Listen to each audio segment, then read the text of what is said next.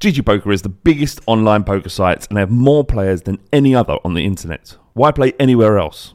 They have a wide range of games and unique features that you just can't find on any other site. GG Poker run huge tournaments with big prize pools and they hold the record for the biggest ever prize pool on an online poker tournament.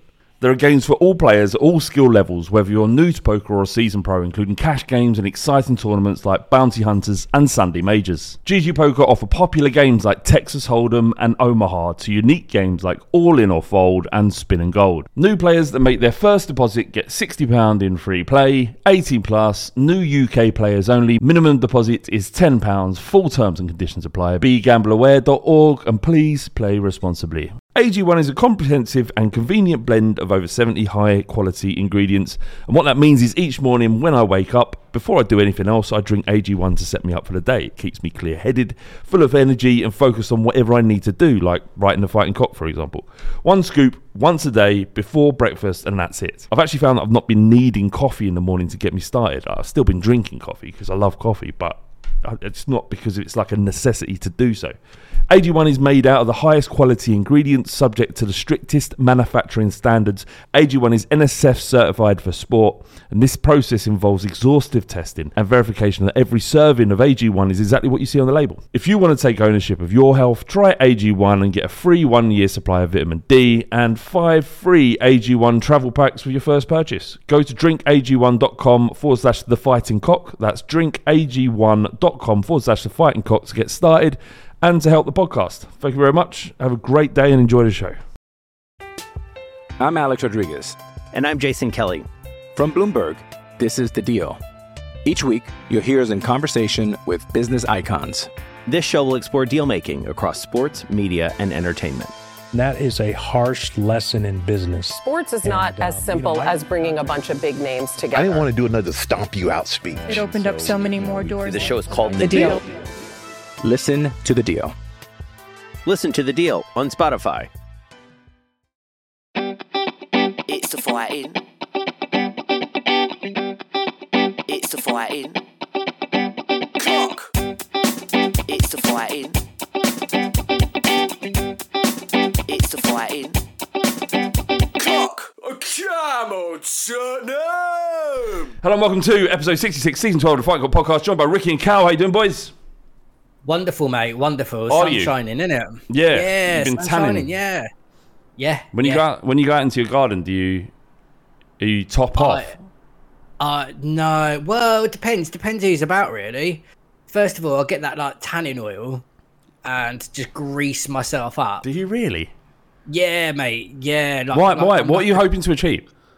Because to get even more brown. So I just like do you know what? I actually enjoy the tan lines. You know, like on your t-shirt and your shorts, and you just think, fucking hell, man. Like, I didn't realise I was that pale. I did that. And you get even darker. But yeah, straight away, man. And then dive straight into my hammock, lay there, think about life. Then the sweat runs down into my eyes with the tanning oil. Can't see shit. Then get angry. That's Cal, pretty much it. You've been out in the sun, Cal? Yeah, I have, Yeah, I have been out a bit. Went down to Portsmouth. Because it's like not a sexy seaside town. No, it's not. It's a shithole, mate. Why are you going down to Portsmouth? Because they have arcades and they have fish and chips and there's water there. Like, what else do you want from a seaside town? Brighton has those things. No one goes to Pompey for a fucking seaside day away. Just milling around Southsea, seeing if you can see any violence while he's eating his ice cream. I saw it was like 31 degrees. I saw a guy wearing jeans. I was like, wow, that is impressive. That is an angry town. Portsmouth's not even close to you. It's not the closest seaside town. Nah, I don't think so. I think Brighton the fuck is wrong with you? I don't... Because and they have shopping outlets. I went to the shopping outlets and they have a good fish and chip shop and they have arcades. Arcades were shit though, and they all wear jeans down there. It was just really weird. But yeah, it was no, I liked it down there, and then just came back and watched the Champions League final, which was nice. Sorry, is it not season 13 yet? Of what? Of the podcast? Nah, when does the... Right. Yeah, I forgot you're like a geek for these things, aren't you? No. Season 13 will start when the season starts.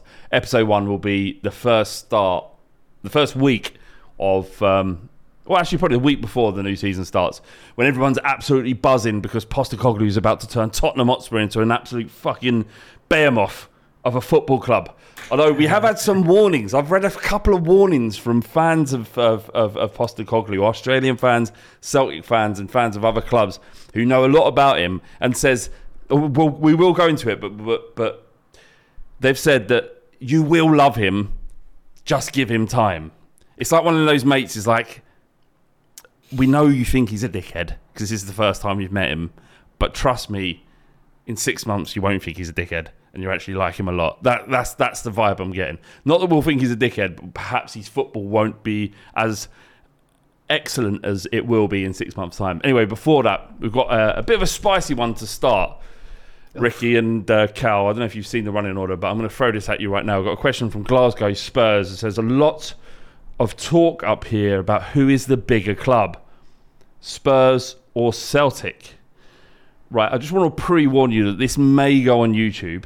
If anyone is on YouTube and doesn't know that we've got a YouTube channel, it's The Fighting Cock. View us, go and give us a subscription, like and comment and all that shit. Yeah, go and do that. So this might appear, so bearing in mind, this is a sensitive topic for a lot of Scottish fans, both Rangers and Celtic. So I'll ask the question again. A lot of talk up here, this is from Glasgow Spurs, a lot of talk up here is of who is the biggest club, Spurs or Celtic. If everyone is saying that Ange moving to Spurs is a step up, surely that means that Spurs are bigger than Celtic. Thoughts? Right. Ricky. Fucking brilliant. Glad they're coming to me first. Rick, what's your immediate reaction to that question? Are Spurs bigger than Celtic? And by let's not just make it about Celtic, Rangers as well, because they're both the same. Let's bring them in as well. Do you know what? It is a difficult question to answer, because if you're talking trophies and what they've done with their history books, they won a European Cup at 67. What exactly? And they've just won everything in Scotland over and over and over again. So trophy-wise, you would say Celtic are the bigger club. When Celtic go abroad, they take fucking thousands upon thousands of fans, way more than Tottenham. So does that make them the bigger club, more followed club? But then you've got Rangers and Celtic, who are the two main teams in Scotland, whereas in England, even London alone, you've got like 4 or 5 clubs, the big clubs. And then outside of that, you've got the 2 Manchester clubs, Liverpool, whenever, it goes on and on.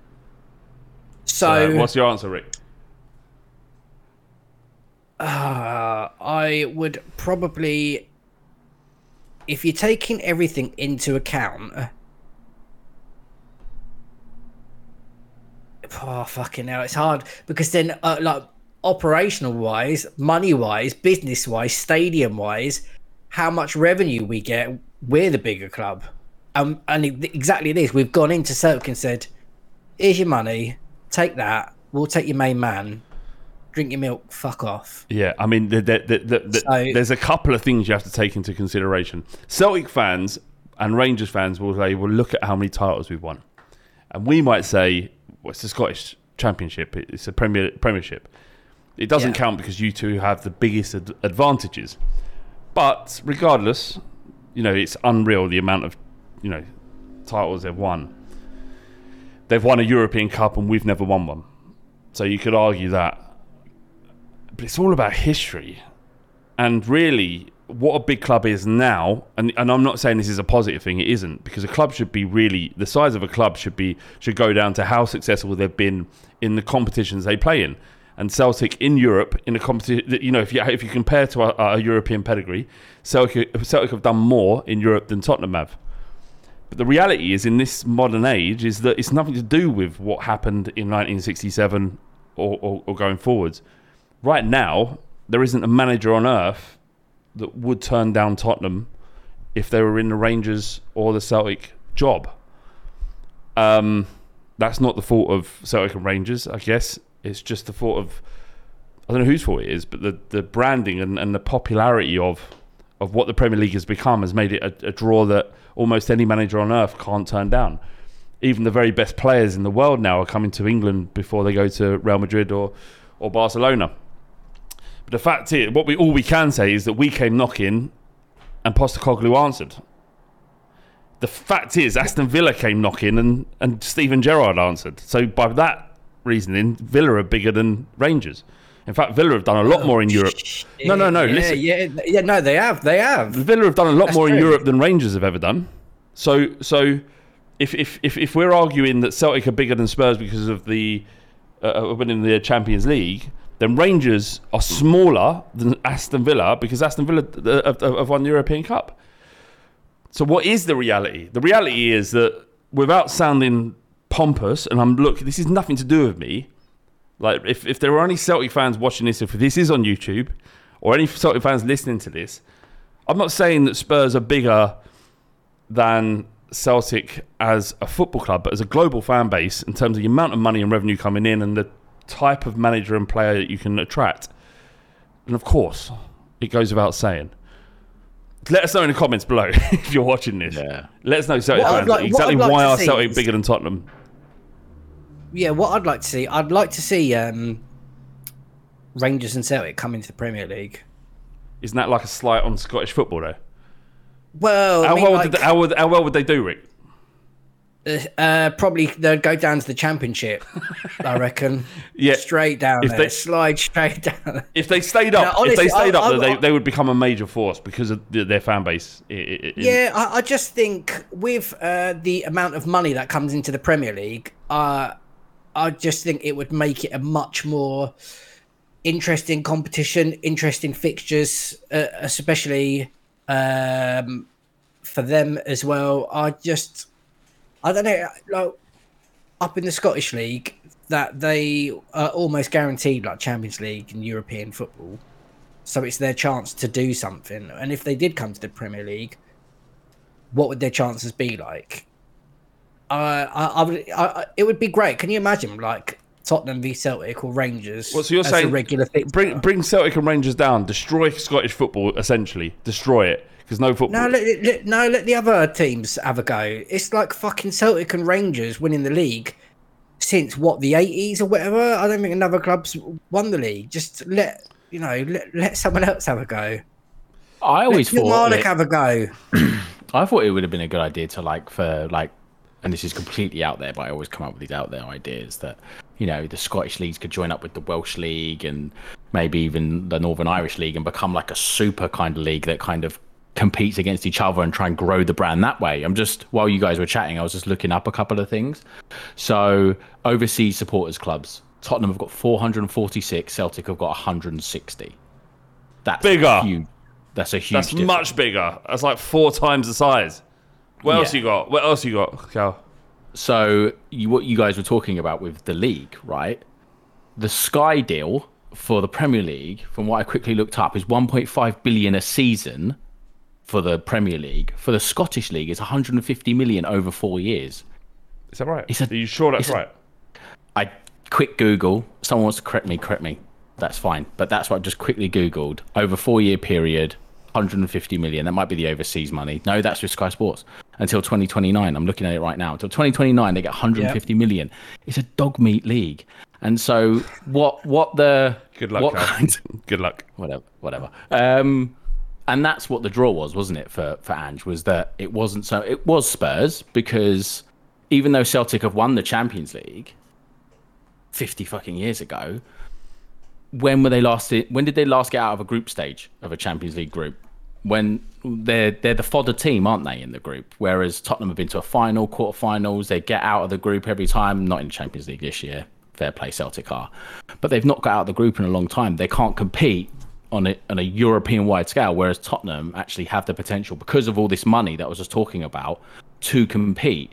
And I actually think the way we view what a bigger club is different now to it was perhaps when we first started watching football. When we first started watching football, it was about what you'd won and how many supporters you had, right? Now it's about all these other things I've just spoken about, supporters clubs and all this other global stuff. Fan base. Yeah, global fan base and all of that. Like, you look at it, Tottenham are a bigger club than Chelsea. Like, Chelsea fans would tell me that, or even Manchester City. But Chelsea now, because they've had all that money pumped in, they're one of the top earners, in world football. So, but are they a bigger club in terms of, domestic fan base? Probably not. But the football landscape's changed now. The fact is, we have no idea what a bigger club means anymore. It used to be a significant thing and something you could actually quantify. Right now, you can't. And any club in any club in the top 10 comes for a manager for Rangers and Celtic, then they're going. Villa were in the bottom half when Gerrard took over, and he left Rangers for Aston Villa. Are Aston Villa a bigger club than Rangers? Probably comparable. Are Spurs bigger than Celtic? I mean, to answer it very, bluntly, yes, they are. We have the European pedigree. We've got the fan base, and we're one of the most famous clubs in the world. If you ask anybody outside of England to list 10 of the biggest clubs in the world, no one's saying Celtic. It just is. It's just the way it is. But if you're Scottish and you get offended by that, I don't mean offence. It's just the way football is.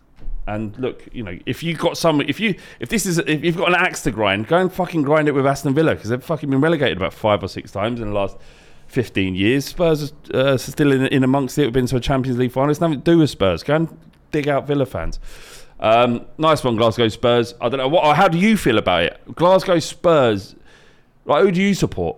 Who do you think is bigger? Let us know on Twitter or in the YouTube comments. Who is bigger, Tottenham or Celtic or Rangers? I think we're bigger than both of you combined rather. But we could buy every club in the SPL. That's not the rich, being rich because the Premier League has expanded in the way it has. That doesn't make us bigger. But I guess being rich does help, doesn't it? Anyway, let's move on to Postecoglou. Last time I recorded on the Fighting Cock, he wasn't our manager, and he's been made our manager. And I've fallen in love with him already. I like the way he talks. It's really kind of just has Poch vibes, but his own sort of slant on it. It's we're coming off of 3 years of really feeling very little about our football club. We had 6-month period under Conte where it was, or actually less than that, 3-month period where it actually we were looking forward and going, hold on, something's happened here at Spurs. But by and large, it's been utter shit following Tottenham since Pochettino left. Postecoglou has come in, and we're all hopeful. But the question here is, what is a good first season for Postecoglou, Ricky? What does success look like, do you think, in this first season? Before you answer that, we had a poll that was launched by Velvet Thunder, or Velvet Chunder, if you want to use his actual name. He said, what's the bare minimum? He put a poll out. Top 4, 9%. Top 6 in a cup semi-final, 24%. Just entertain me, had 56.9%. And 10% said must win something. What success look like for you, Ricky, for Postecoglou next season? I would probably say the quadruple. Good. Because that is success. Pep's just done the treble, so the quadruple we take all 4. Honestly, I am. Although it's something I want more than anything to win a trophy, I think it's got to be one of those things where we don't just focus purely on winning a trophy, like putting it on the back burner for this time being, while we have a new manager who plays completely different football to what our squad's been used to and trained to over the last 3 or 4 years with 3 different managers. It's going to be a very, very bumpy start, and I don't think results are going to go our way. There's going to be some that will be surprising, some that are going to be a real gut punch, some where we'll probably be laughed at a lot. And I just think we have to rough it out. I was listening to listened to a snippet.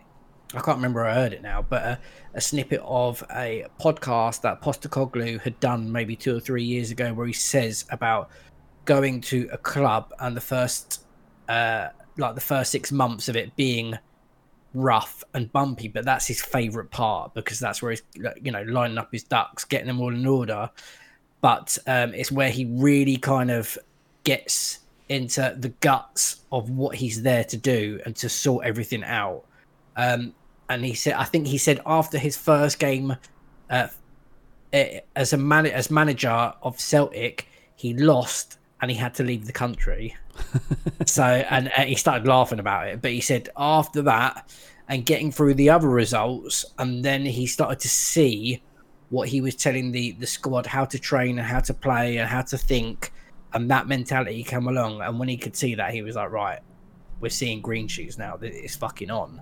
But if I was to say what success would be like for me, I think it's just to see at the end of the season, to see Tottenham play with an identity, to be able to watch us and to be able to say, this is how we play football. This is how we're going to set up. This is, I know we're going to press here. I know when our wing back is going to cut inside and go for these types of passing. I know when we're in possession, this is how the team's going to play.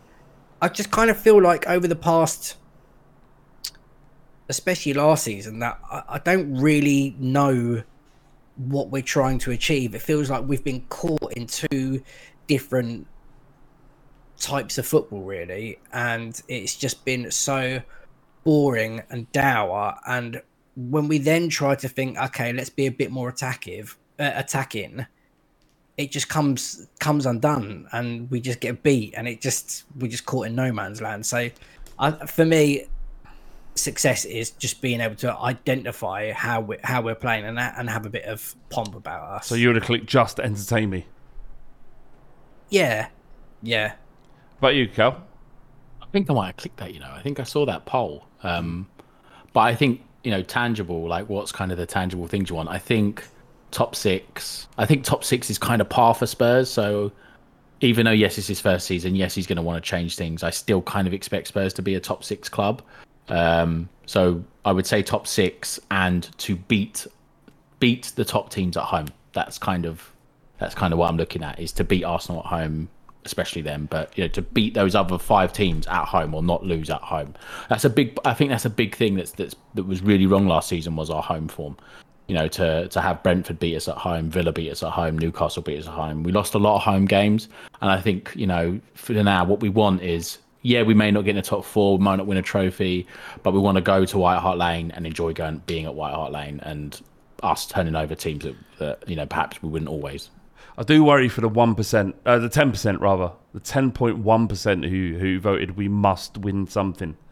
So I guess that there might be an air of frustration, the fact that they've been patient or expectant over the last 3 years, even under Pochettino. So you could say the last 7 years that we haven't won anything, come close a couple of times, but they're like, we must win something this season. I tell you what, if you're one of the 1 in 10 who think that nothing else but winning something this season is acceptable, you are going to have a miserable experience following Spurs probably for the rest of your life.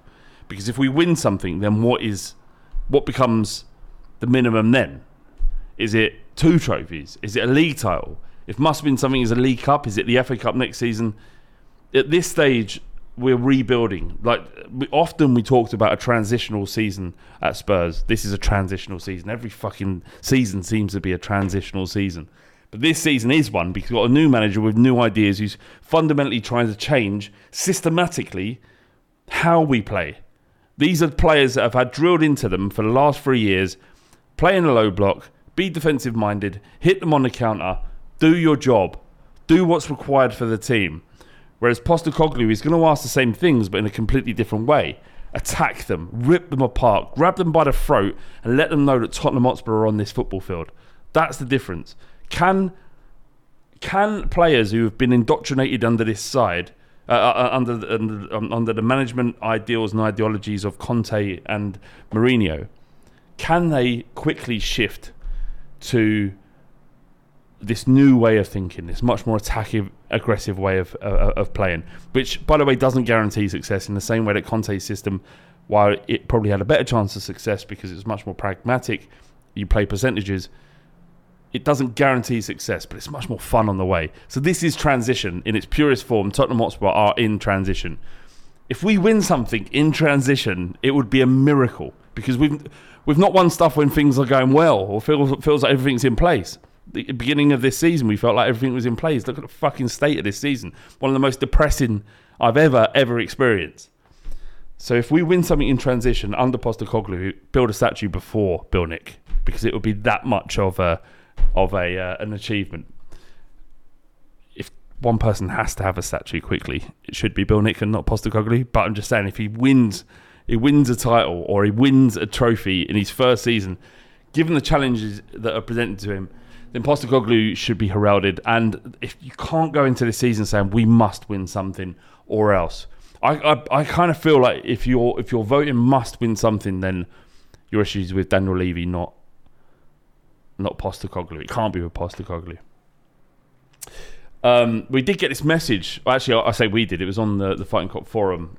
It's from Good Day. It wasn't from Good Day from Australia. It was just from a bloke from Australia. I've forgotten his name.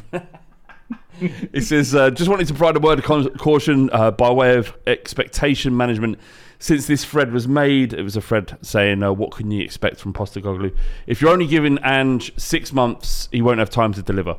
Ange has won trophies everywhere he's been in the last 10 years, but just be aware that every single one of those winning clubs started badly. Celtic, Yokohama, Brisbane Roar, and the Australian national team all had issues at the outset before coming good much later. Very often, his first 6 months in the job can be very rough, while the players adjust to his hyper-aggressive, high-intensity style. Results can sometimes be middling and unpredictable during this period. There will be moments when fans and the media will call his very high-press naive, because when it goes wrong, it looks really ugly and you will leak very silly-looking goals. The attacking philosophy will be visible and obvious reasonably early, but the defence may look weak. I'll warn everyone now, if it will not surprise me one bit if Spurs are in the bottom half of the table after 6 months in the job. And some of you will be calling for his head. My advice would be to hold your nerve when this happens. This will take courage and a huge dose of understanding. So he has two major issues here, Ricky, doesn't he? He's got a defence that doesn't work currently, certainly not in a high line or any kind of line. It certainly doesn't work in a low block. So he's got to fix that. And he's also got to fix or expect a level of understanding from a fan base who's anything but. Just quickly, Brisbane Roar were regarded as the best team that Australia has ever seen. Ever seen. The best team. Yeah, will he? He's got to fix the defence, and will he get the time? Do you think, Rick? Will we jump on him? Do you think? I'm Alex Rodriguez, and I'm Jason Kelly from Bloomberg. This is The Deal. Each week, you'll hear us in conversation with business icons. This show will explore deal making across sports, media, and entertainment. That is a harsh lesson in business. Sports is not as simple as bringing a bunch of big names together. I didn't want to do another stomp you out speech. It opened up so many more doors. The show is called The Deal. Listen to The Deal. Listen to The Deal on Spotify. Hey, it's Kaylee Cuoco for Priceline. Ready to go to your happy place for a happy price? Well, why didn't you say so? Just download the Priceline app right now and save up to 60% on hotels. So whether it's Cousin Kevin's Kazoo Concert in Kansas City, go Kevin, or Becky's Bachelorette Bash in Bermuda, you never have to miss a trip ever again. So download the Priceline app today. Your savings are waiting. Go to your happy place for a happy price. Go to your happy price, Priceline. This episode is brought to you by Pepsi Wild Cherry. Pepsi Wild Cherry is bursting with delicious cherry flavor and a sweet, crisp taste that gives you more to go wild for. Getting wild may look different these days, but whether it's opting for a solo Friday binge watch or a big night out, everyone can indulge in their wild side with Pepsi Wild Cherry. Also available in Zero Sugar. So grab a Pepsi Wild Cherry and get wild.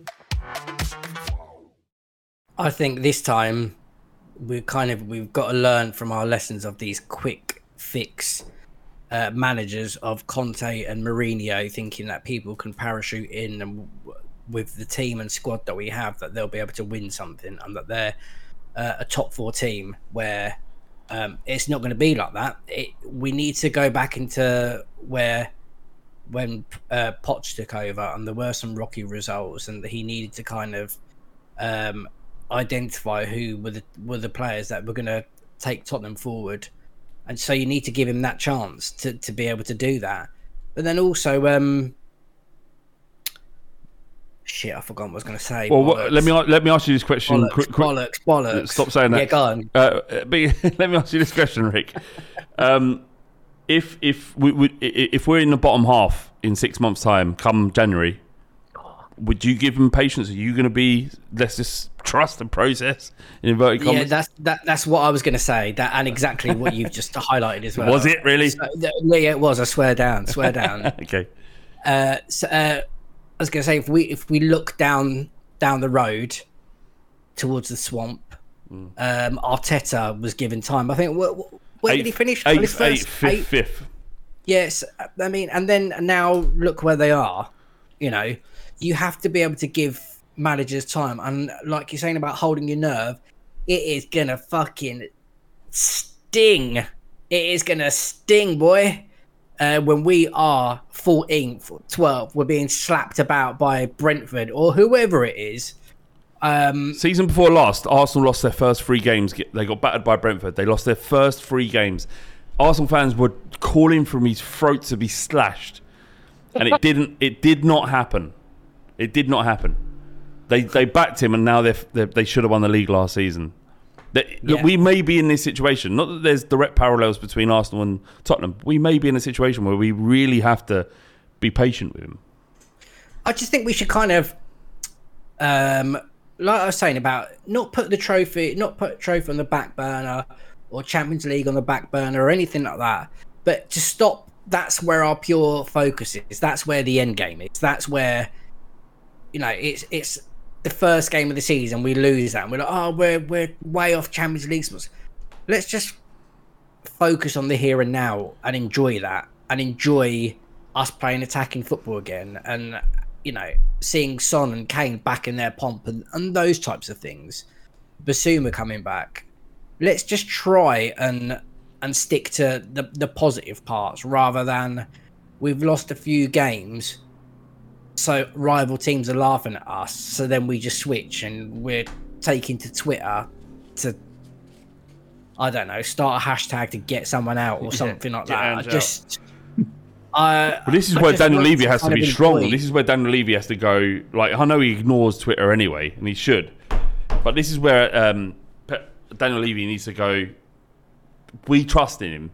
We're gonna build around him, and we think he's the right man.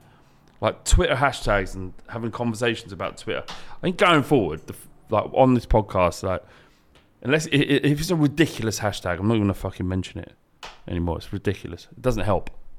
Sorry, Rick. I jumped all over your point there. No, it's all right. I think I'd said my point basically. I just think we have to stick. We can't afford to be chopping and changing managers as regularly as we do if we want to try and build something ultimately. And if we're trying to build something, you have to take the rough with the smooth, and we are going to see that. Everyone is reporting that the first 3 months, 6 months, the first time he was at Celtic or wherever it was, that to get his ideas across, his philosophy, the way he plays football, and instruct it into the squad, for him to kind of pick up what Tottenham's about and the fans, and to kind of have that feeling amongst us, then we're going to have to rough it out, and it's down to us to not make it any harder than that is, where, you know, fans are going to be split into different groups. Some want him out, some want Levy. It's just, you just got to sit and wait it out, really, until we get to a point where it's near, you know, at the turn of Christmas, when they say, if you're in the bottom 3 by Christmas, these teams have never ever escaped relegation. If we're anywhere near there, then we've get him out. Well, get him out now. Get him out. Well, that was a question I was going to ask Cal. Before I was going to say that, your mum's had my point, Ricky. Right. Yeah, good. Several times. Good. She loved it. In the bum. Really enjoy. No, not in the bum. Not in the bum. Rick. No, that's too crass. much. That's crass. crass. That is crass. Come on, mate. It is crass. What's wrong with you? But the question was, what scenario would see Postecoglou sacked by Christmas? Do you know what? When bottom you three, bottom three. Yeah. When you read the question and you said 6 months, right? So 6 months is 2/3 of the season, right? So, and I'm counting 6 months from the first game, right? Not from July the 1st. 6 months is 2/3 of the season. And when you read the question, it wouldn't surprise me if he was in the bottom half after 6 months. I was raging. I was fucking raging. What, 11th, 12th? Yeah, I was inside. I was raging. I was like, who is this fucking Australian Choswazza doing coming into my club and making us? Yeah, it's off The Simpsons. I was like, who is this guy coming into my club and making us 12th? I'm not having that. So but Rick is right. If it's like February and we're 13th, he's got to go. But if we're in, because I think Pochettino's first season, I think we was around 8th. I don't know I think we finished 5th, but we was around 8th for a while. If we're like 8th, 9th, but you can see something, we're playing good football, we're beating good teams at home, our home form's good, the crowd are happy, then do you know what? Let him build, let him have another season. But yeah, if it's like 13th, 14th, it's like fucking get out of my club. But we have to look at what he's achieved. Rack off. We have to look at what he's achieved elsewhere, and what he's achieved is significant. Let's give ourselves the best chance of success and let him do what he's done elsewhere. When he was at Celtic, he had his first game were Champions League qualifying. Midtjylland drew away from home or at home. He drew first leg. Second leg he lost, and they're out of the Champions League just like that. First game of the Scottish Premiership, played Hearts, lost. His first game, lost. Celtic don't lose, right? They might lose one in the season, and they lost 1 or 2 this season. One of them against Rangers. Celtic don't lose. The Celtic fans going, who is this guy? And there was when he arrived. Who is this guy? Is he good enough for us? Should he be here? They gave him time, and now you've got Celtics fans giving me grief merely because I support Spurs, because our owners went to their owners and said, we're taking your manager, have that, or take all this money, shove it down your gob, buy another fucking whatever they eat up there, haggis, and then buy a couple of haggis and be happy. Right, that's nothing to do with me because my club went and took your manager. I'm getting grief for this. So Celtic fans loved him, absolutely loved him. Let's give him a chance to break our hearts in 3 years' time when Real Madrid come knocking for Australian/Greek Ange Postecoglou. Imagine that. Yeah. How fuming we're going to be with Real Madrid. Can they fucked us again because Postecoglou is such a good manager that he needs to leave Spurs for a better opportunity. Imagine they're not bigger that. than Spurs, Real Madrid, they're not bigger than Tottenham. Well, there you go. There you go. This is a conversation for Celtic fans. Yeah, I think anything that entertains in the first 6 months, 7 months, then that would be good. Top 6 finish would be incredible. Any improvement on 8th while playing good football is acceptable as well for me. As well.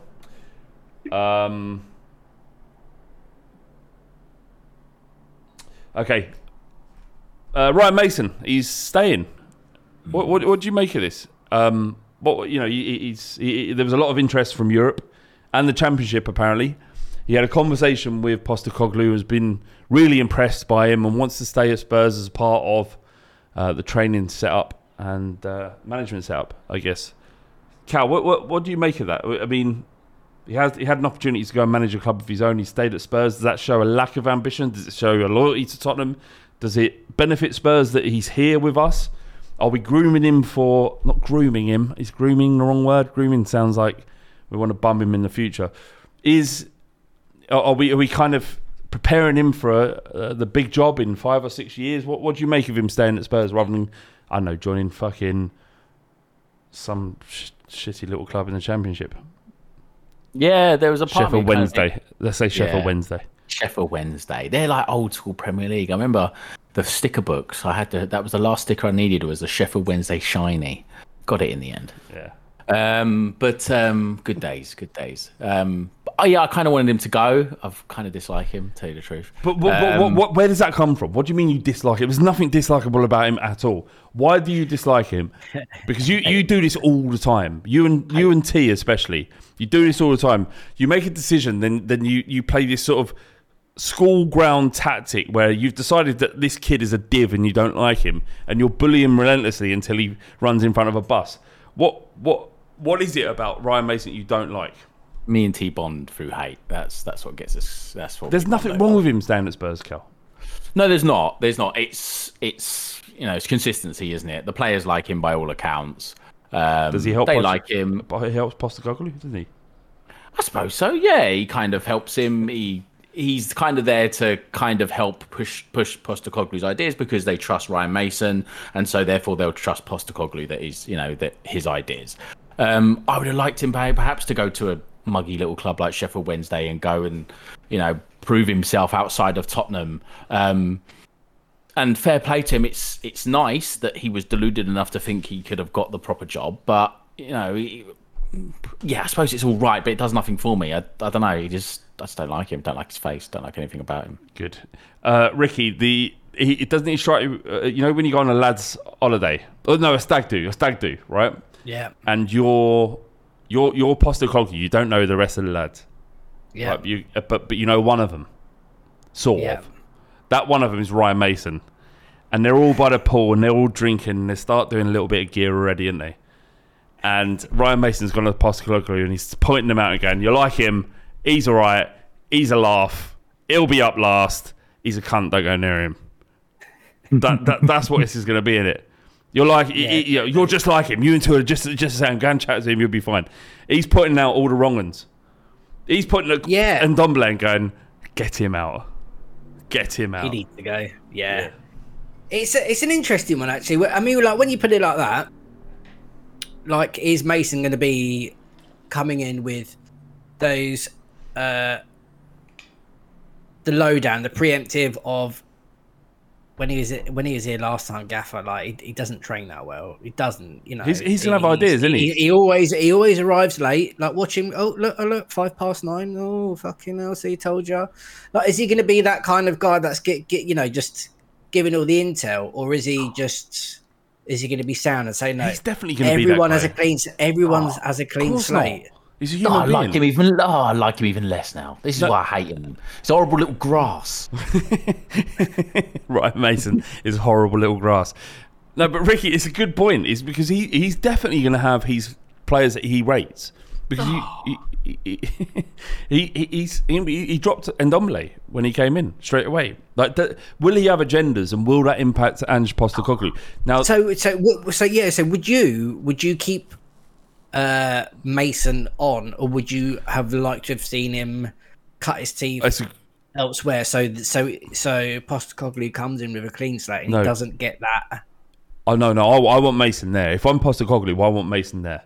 For sure. Yeah. Let me know everything you think you know about these team, and I'll tell you, as I'm old enough to be your dad, what you do or don't know about this team in 4 weeks. And if you fed me bullshit, then I'm going to take your balls. That's what should happen here. This should be a test for Mason. Can he separate himself from his friendship with those players that he's grown up playing with, and the players that we're projecting that he has an agenda with? Can he be a manager? Can he look beyond his personal relationships? I think he's shown that. I think he's shown that because he dropped Dyer, and I think Dyer was one of the guys that was safe. That was, everyone hung out, knocked about together, and one of his boys. So I think he has kind of shown that he's willing to show that ruthless side and keep friendship and business separate. Like, For me, like with Mason, I kind of would have liked to have seen him go to a different club and see how he gets on, get that experience and stuff. But I also understand why he's sticking around again to learn. Exactly. With Mason, when we've changed from Conte and Stellini going to Mason, we've tried to be a bit more proactive, a bit more attacking, change the way that we're playing. And I think that's the way that Mason likes to play football and prefers to play football, but under Conte and Mourinho, that we haven't played it that way. So with Postecoglou coming in with a lot of new ideas, innovation, different ways on how he attacking football, sets up his attacks and stuff like that, totally different football. You're gonna want to learn and stick around for that. And plus he's Tottenham lad, isn't he? So he is a Tottenham lad. Ricky, he's had like, what 31-year-old assistant manager or coach has worked under Jose Mourinho, Antonio Conte and Postecoglou by 31? There isn't a single player on earth who's had that level of education. Is he only 31? He's 31 years old, so he's not ready for a job. Like, Nagelsmann was 31, 32, I think, when he took his first job. So if you're looking at him, if he learns everything he can, he's had the defensive, pragmatic tutelage. He's looked the way Conte and Mourinho has done things. He's now looking at Postecoglou, who is the polar opposite to both those managers. What can he learn from that? And if in 2 years he then takes a job at Sheffield Wednesday, I don't know why we're picking on Sheffield Wednesday, and sees what he does then, he probably thinks he'll be a better manager for experiencing Postecoglou's football than he would be if he joined Sheffield Wednesday right now. And I'd say he's made the correct decision, and it's great to see him stay. And one day he will be Tottenham Hotspur's manager. I'm sure the Liverpool fans banging on about this of Steven Gerrard, and then after his Villa debacle, that they're going, he shouldn't be anywhere near our club. Fuck him. But I think it works. Anyway, let's move on to 5 players Postecoglou must sell right now. These are players that have played some role in the team last season, not loans, although if the player played in the team last season and then went on loan, i.e. Bryan Hill, then he's allowed to be included. So obviously the system is going to change completely, and we need to buy new players. There are old players, there are trusted players, there are defensive players that just aren't going to fit in the way that Postecoglou wants to play football. Who are they, Cal? Who's your straight away? Actually, let's do it one by one. Who's your first out the door? Who needs to be first out the door? I think we can all agree on this one. Hugo Lloris. Hugo Lloris is 100% first out the door. As we record this, David Raya is about to sign, failing any kind of massive issues in the last part of this transfer negotiation. David Raya is going to be a Tottenham player and a great goalkeeper he is. And if you compare his sort of statistics to what Lloris achieved last season, David Raya is a massive step up. Not that over his career that he's better than Lloris. It's just that what Lloris is now compared to what Raya is now is a massive improvement. So Lloris out the door, we agree. Ricky, you agree as well? Yep. Okay, so of our defenders, who needs to be... Look, there's a conversation about 2. Longley is a loan player, so we can't include him. If the club want to sign him, so be it. A little as 6 million apparently, but his wages are insane. Something like 150 to 200,000 pounds. Longley is what I've read. But we can't include Longley in this, but we can include a conversation about Sanchez and Eric Dyer. Now, if you absolutely have to sell one of them, would you sell both of them, actually, Ricky? Yeah, I would. Get them out. For me, I would... I am focusing in on the starting 11. So if it's really hard for me to say this because I like Dyer as a person. He's been a fantastic servant to the club. He's a good guy, but I just kind of feel like he has stagnated a bit. I think he needs a new challenge. I think in maybe the way we've set up defensively, he's looked a bit lost. There's been quite a few errors that have come from him. So I would my preference would be to get a new starting 11 centre back straight into the team, because if we said let's get rid of Sanchez and keep Dyer, then Dyer's just going to go straight back to where he was and just be. I just want to see a change. Back four as well. Back four. Sanchez and Dyer in the back four scares the life out of me. Yeah, but arguably, I'd like both of them to find other clubs, but then we have to replace them. And how likely is that going to happen? Well, I don't know. We'll talk about a potential transfer for Laporte on another podcast, or any other fucking defender that isn't as shit as Sanchez and Dyer. Cal, what you got? So yeah, Lloris, Sanchez, Dyer. Okay. Ryan. We can say Ryan Sessegnon. So there's no chance for you that Dyer and Sanchez can do it in the back four? No, God, no. Look, you play a back three a lot of the time because your defenders aren't very... And I always, when Mourinho was there, the reason I thought we sat so deep was because our defenders were so bad that we ended up just sitting deep because we had to defend in mass, in numbers, because they were so bad. Dyer's got to go. We've got to make a bold decision. And we've been, it's that stat about going out of cups every year, and it's always Davies, Dyer and Sanchez that are always in the team. And it's we've got to get rid of Dyer and Sanchez, both of them. And let's just buy 2 new centre-backs this summer, 100%. Okay, so the midfield wing-back / issue is a bigger conversation, isn't it? Because you're saying Sessegnon, and so Sessegnon in Postecoglou's system, he can either play as a winger or a fullback. He's not a fullback, and he's definitely not a winger. I don't think he has a role. I actually worry about his future in football. I really do. I don't know what he's going to do or where he's going to go. I kind of feel like he'll end up being farmed out to weird European leagues and Far Eastern leagues. I think that's where his career is going to go, unfortunately, because he had massive hype. But he's never sort of really shown it. Had little tiny purple spells at Spurs. But Sessegnon doesn't fit in Postecoglou's system. A lot of our wing-backs don't, but Sessegnon especially doesn't fit. So we're saying sell Sessegnon. 100%. 100%. Yeah. Well, the other options there are Reguilon, who is a fullback, who can play left-back. If we're playing a back four, then maybe he'll come back to the club and maybe Postecoglou will look at him and go, yeah, I can do something with him. I think there are going to be a lot of players that people think were, are dead or out of their depth at Spurs or think they should be moved on that may get an opportunity in a new system. Reguilon was signed under...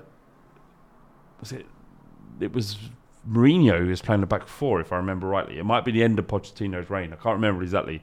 But it was a back four we were playing, or a weighted back three with a attacking wing back that Reguilon was signed for. So in this new system, maybe he'll fit, because when he came to Spurs, no issue at all. So yeah, all right. Sessegnon will agree. We agree, Rick. Yeah. Midfield. Yeah, go on. So it's been a real shame for him, because his injuries, confidence, the player who we thought we were buying, it just hasn't worked out at all. And I think for his sake and our sake, for his playing career, he needs to find regular football somewhere else, to be honest. Again, I don't have anything, I don't have no slight on the lad, but I just think he could make... I feel mean saying drop down to the Championship, but I just play some football and enjoy it, maybe. Yeah, exactly. That's exactly it. Not going to be paid well in the Championship. Yeah. So the midfield. So he'll play one deep line midfielder, a single pivot, and either a number 10 or two number 8s, so box-to-box midfielders. I genuinely fear for the future. Not like fear, like I actually give a shit, but Højbjerg's future at Spurs, I think, is somewhat limited. If number 6 is going to be Basuma, then number 8 has to be Bentancur and maybe a number 10 that we sign in Maddison or Alex Scott. I think Højbjerg's time is limited. I think his value is high right now. I think if someone is willing to spend £40 million on him, that we can find something in our squad that will do the job that he can in the number 8 role. So I'm saying a must-sell Højbjerg. That's going to go down in some quarters like a bucket of sick. But I think I just in Postecoglou's system, I don't think Højbjerg fits. It's not about his passing. It's about his athleticism and his role that would be required. He's not a destroyer. He's not a box-to-box. I don't know what he is in this system. Ergo, if someone's coming in, £40 million, sell him instantly. Use Bentancur, Maddison, or Alex Scott in those roles much better. I'm saying Højbjerg. We're left with... What about Tanguy in one of the other roles as well? No, never. Gotta go. He's got to go, but he's been loaned out, so he's not included in this conversation. I do. Right, okay. Like if he wasn't, I don't see a world where Postecoglou includes him in his side. It's too much pace and effort required. I can't see it. The only place he can play is a 6, as like a deep line playmaker, but he's not going to do that. He's not good defensively, so he's not going to work. Lo Celso could work. Yeah? Yeah, Lo Celso could work. It's a Postecoglou system. If you have 3 forwards, the 2 wingers are very wide. There's 2 massive channels for the 8 and 10 to run into. And Lo Celso could be good at that. But I don't think if we sign someone like Maddison or Alex Scott, as I say, I don't think either of those players are going to fit in. But who knows? You've been watching some videos, Flav? Yeah, I have. Tifo's video on Postecoglou's football. Yeah, they are fucking great. How good are you, Ricky? Very good. So very good. Yeah. So good. So, I've been listening and reading loads of stats and just reading articles, and everyone's going 6 and 8, 6 and 8, 6. Who the fuck and what the fuck is this 6? And then I watched that. I was like, right, okay. Yeah. I just noticed like positions, like all these numbers and stuff, just new age to me. But no, it was excellent. If you had to sell one, Skip or Højbjerg, Cal? It's Højbjerg.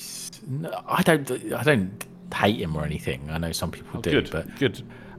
I think he's a good player, and I think he has quite a good presence on the pitch sometimes, but a lot of the times he does hide.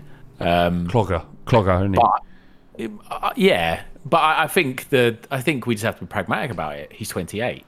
He's 28 years old, and there's a chance he's not going to fit in, so we should sell him. That's it. We've been bad in the past at keeping players, at selling players, which is why Dyer and Sanchez are still there when they should have gone ages ago. He's 28, like you said, he has a value. Sell him. Indeed. So we've agreed on 4. We've got Perisic on this list as well. Now, Perisic, Cal, you pointed out to me like I didn't fucking know that Perisic has got 11 assists and 1 goal. Yeah. Is that enough to keep him if he doesn't fit a system?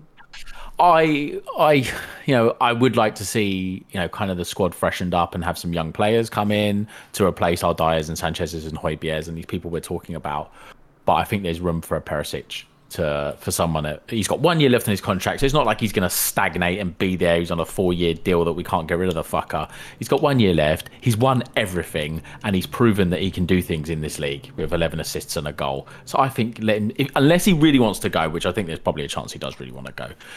If he wants to go, cool. But if he doesn't, if he's all right there, I'd keep him for the season just because he's shown that he has end product in this league. Yeah, the assist did include cup competitions as well, but you're right.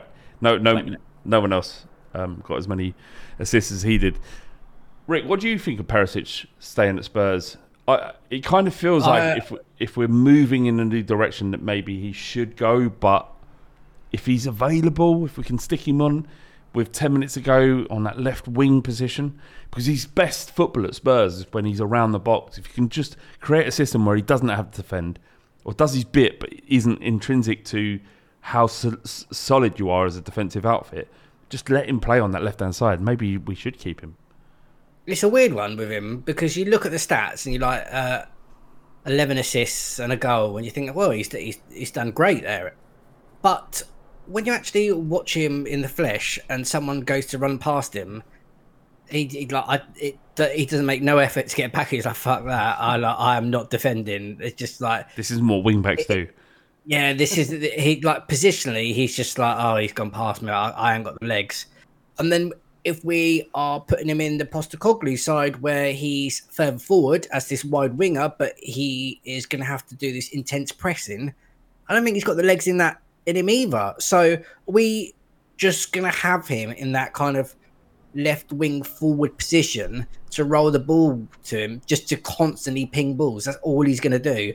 Ping, ping, ping all day. I don't think there is space to carry someone like that, because if you've got someone like Kane, who is going to be expected to press, but his legs are gone, you can't have that front three being quite leggy. You know what I mean? You need. What are you saying? Are you saying Kane? Get rid of Kane? Maybe. No. I'm saying we've got enough space. Never say that. Never say that. What are you saying? Kane's leggy? You said he's leggy. Well, yeah, he's like coming 29, 30. He's getting on. Your mum's leggy. He can't do what he used both to your do. mums are leggy before Harry Kane is. Don't fucking start slagging off Harry Kane on this. You're the one saying you're the one suggesting get rid of him. What? Yeah, that's right. Yeah, When? get him out. You stick it out. I'm saying Perisic just now. Just get rid of him. Get him. Yeah, it's disgusting. Don't ever say that. All right. Hurt my ears. But Perisic, because we've got Udoji as well. Like, where's he going to fit in? I'd like to see him have a go. He's got to be left back. He's got to be left back or left wing. The fact is he can play both roles means that Perisic probably needs to be moved out. But let me pose something else. If it so when we're saying left wing, are we saying where Son plays?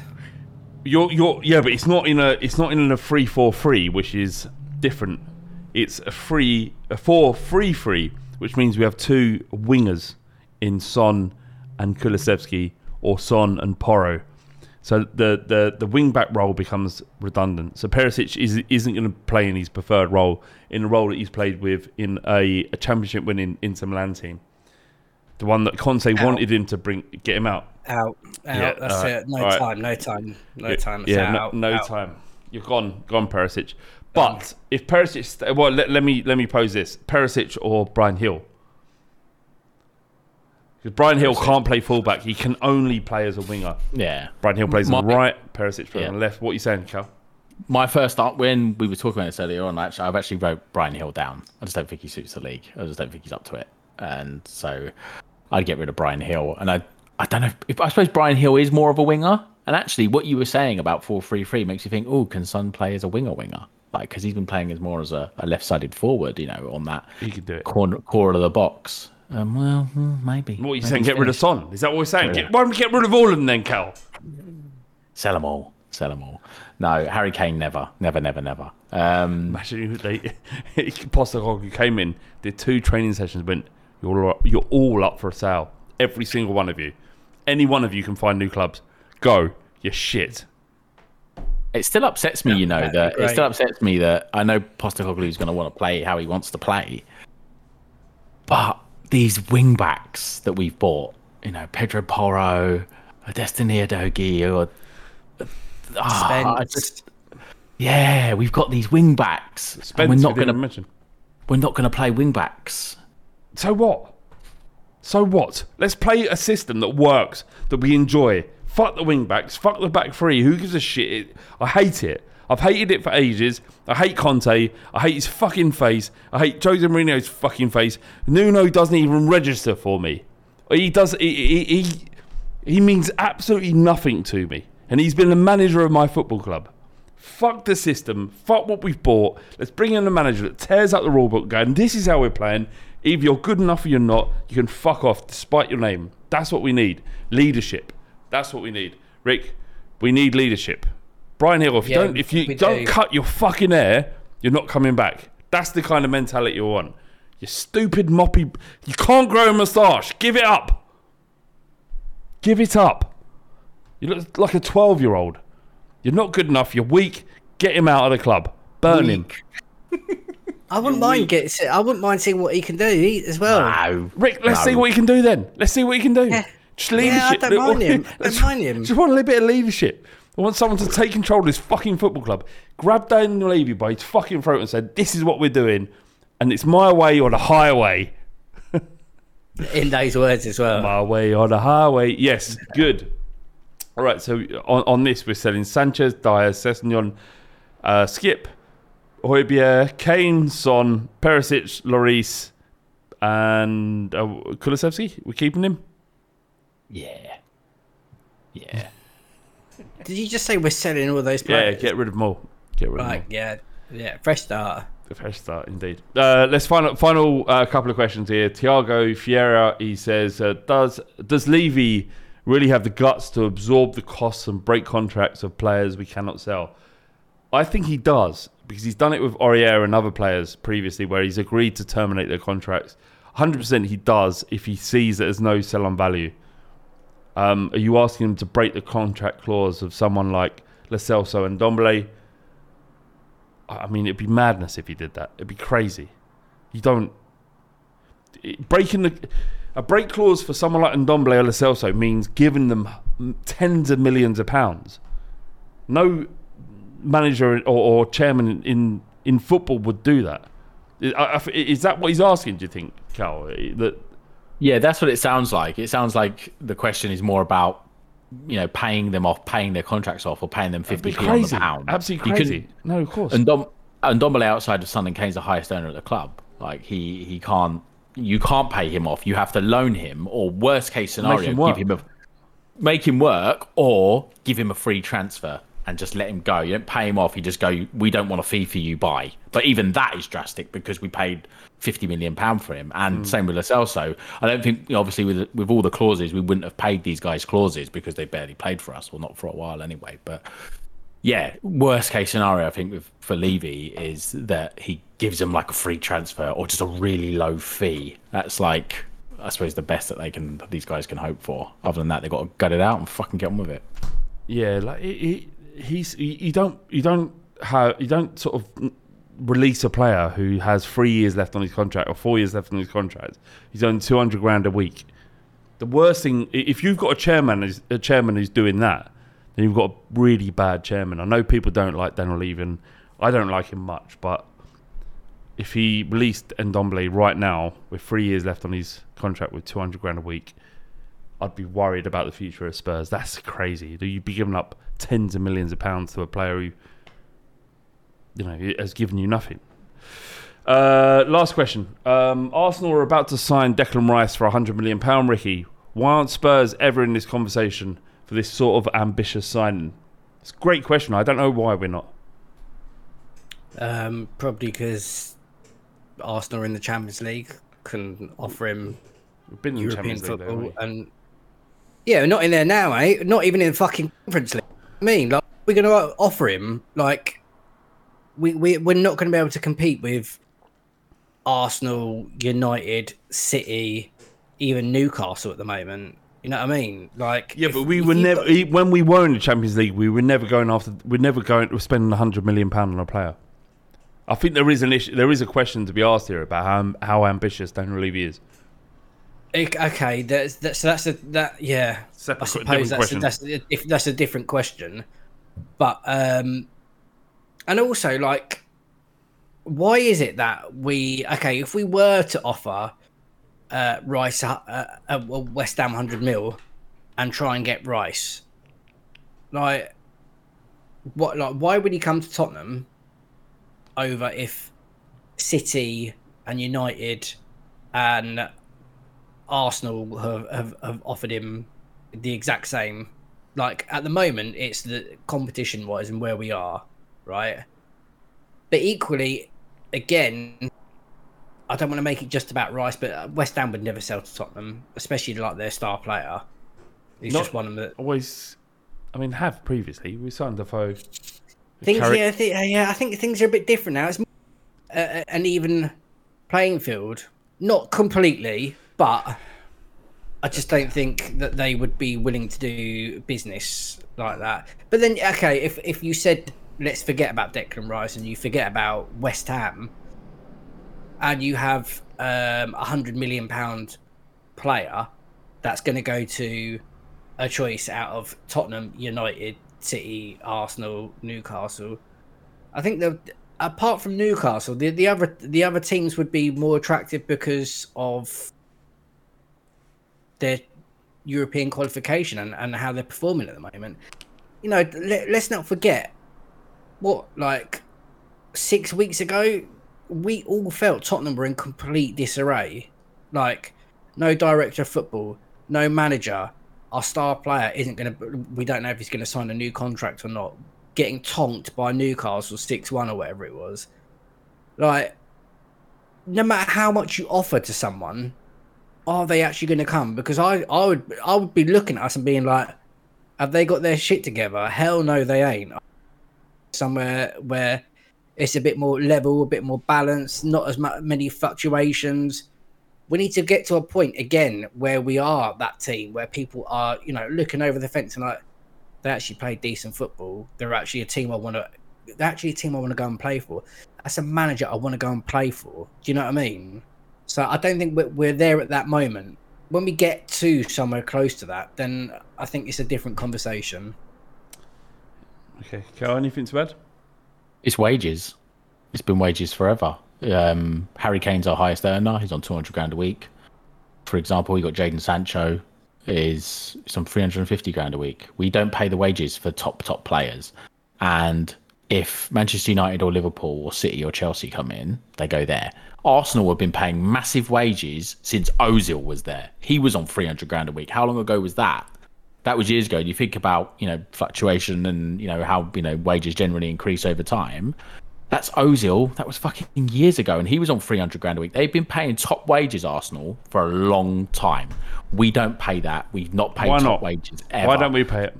Because we can. Because Daniel Levy won't pay it. They do this whole bonus thing, don't they? It's all bonuses at Spurs. And I imagine other clubs have bonuses as well. But it seems to be that our salaries at Tottenham are more incentive based, and you have to achieve certain things to get money that's comparable to the other players. But the short answer is, well, there's two. We're not as bigger clubs as, or in terms of a draw as, it's that bigger club conversation again.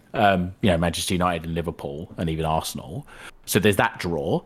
And then it's wages. And I think even if we're not in the Champions League, you look at what we are as a club, and in terms of where we've been for the last 5-6 years, Champions League finals and top four and massive stadium and all that. Players will come to us if we're willing to pay them the salary. The reason we miss out, I think, is salary. Do you know, boys, a pop quiz before we end? Do you know what football club in the world creates the most amount of profit in world football? What football team creates the most amount of profit? Not revenue. Tottenham Hotspur. Yeah. We're the only club, I think actually there are two clubs in the top 10 of any sports franchise, and Spurs aren't a franchise. It's not like fucking NFL or, American sort of the way the American football is run. Tottenham Hotspur are the richest club in terms of profit. The amount of money they make compared to how much money they have to spend in order to run their business. So at some stage, we have to operate like that. And I know Daniel Levy is waiting for regulation to come in, and there is regulation coming in terms of how much you can spend on the amount of revenue that you create, or it might be amount of TV revenue that you create. 4 times that is what the Premier League are proposing, what the clubs are voting on at the moment. Whatever it is, Spurs potentially could be a massive, massive player in world football. But will we be that with Daniel Levy? I don't know. Anyway, that's been the Fighting Cock podcast. Ricky and Cal, you've been legends. And we'll see you at the end of, actually beginning next week and then the end of next week, because we're going to get back into the regular running order of how we record the Fighting Cock. But thank you everyone. Hope you're enjoying your summer. It's fucking hot. I'm sweating my bollocks off. You're all legends. Rick, Cal, thank you, boys. A pleasure. Thank you, sir. See you soon. Bye. Well, I'll see you in WhatsApp in about 10 minutes, you dick. Thank you.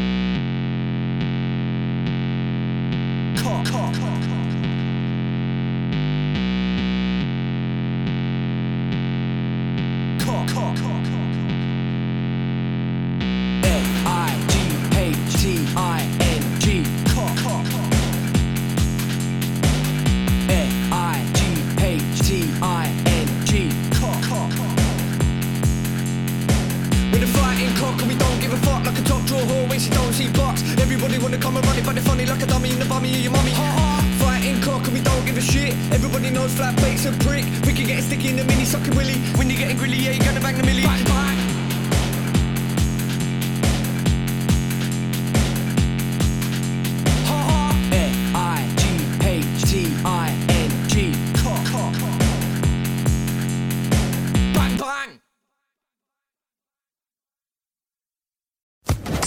Social Podcast Network.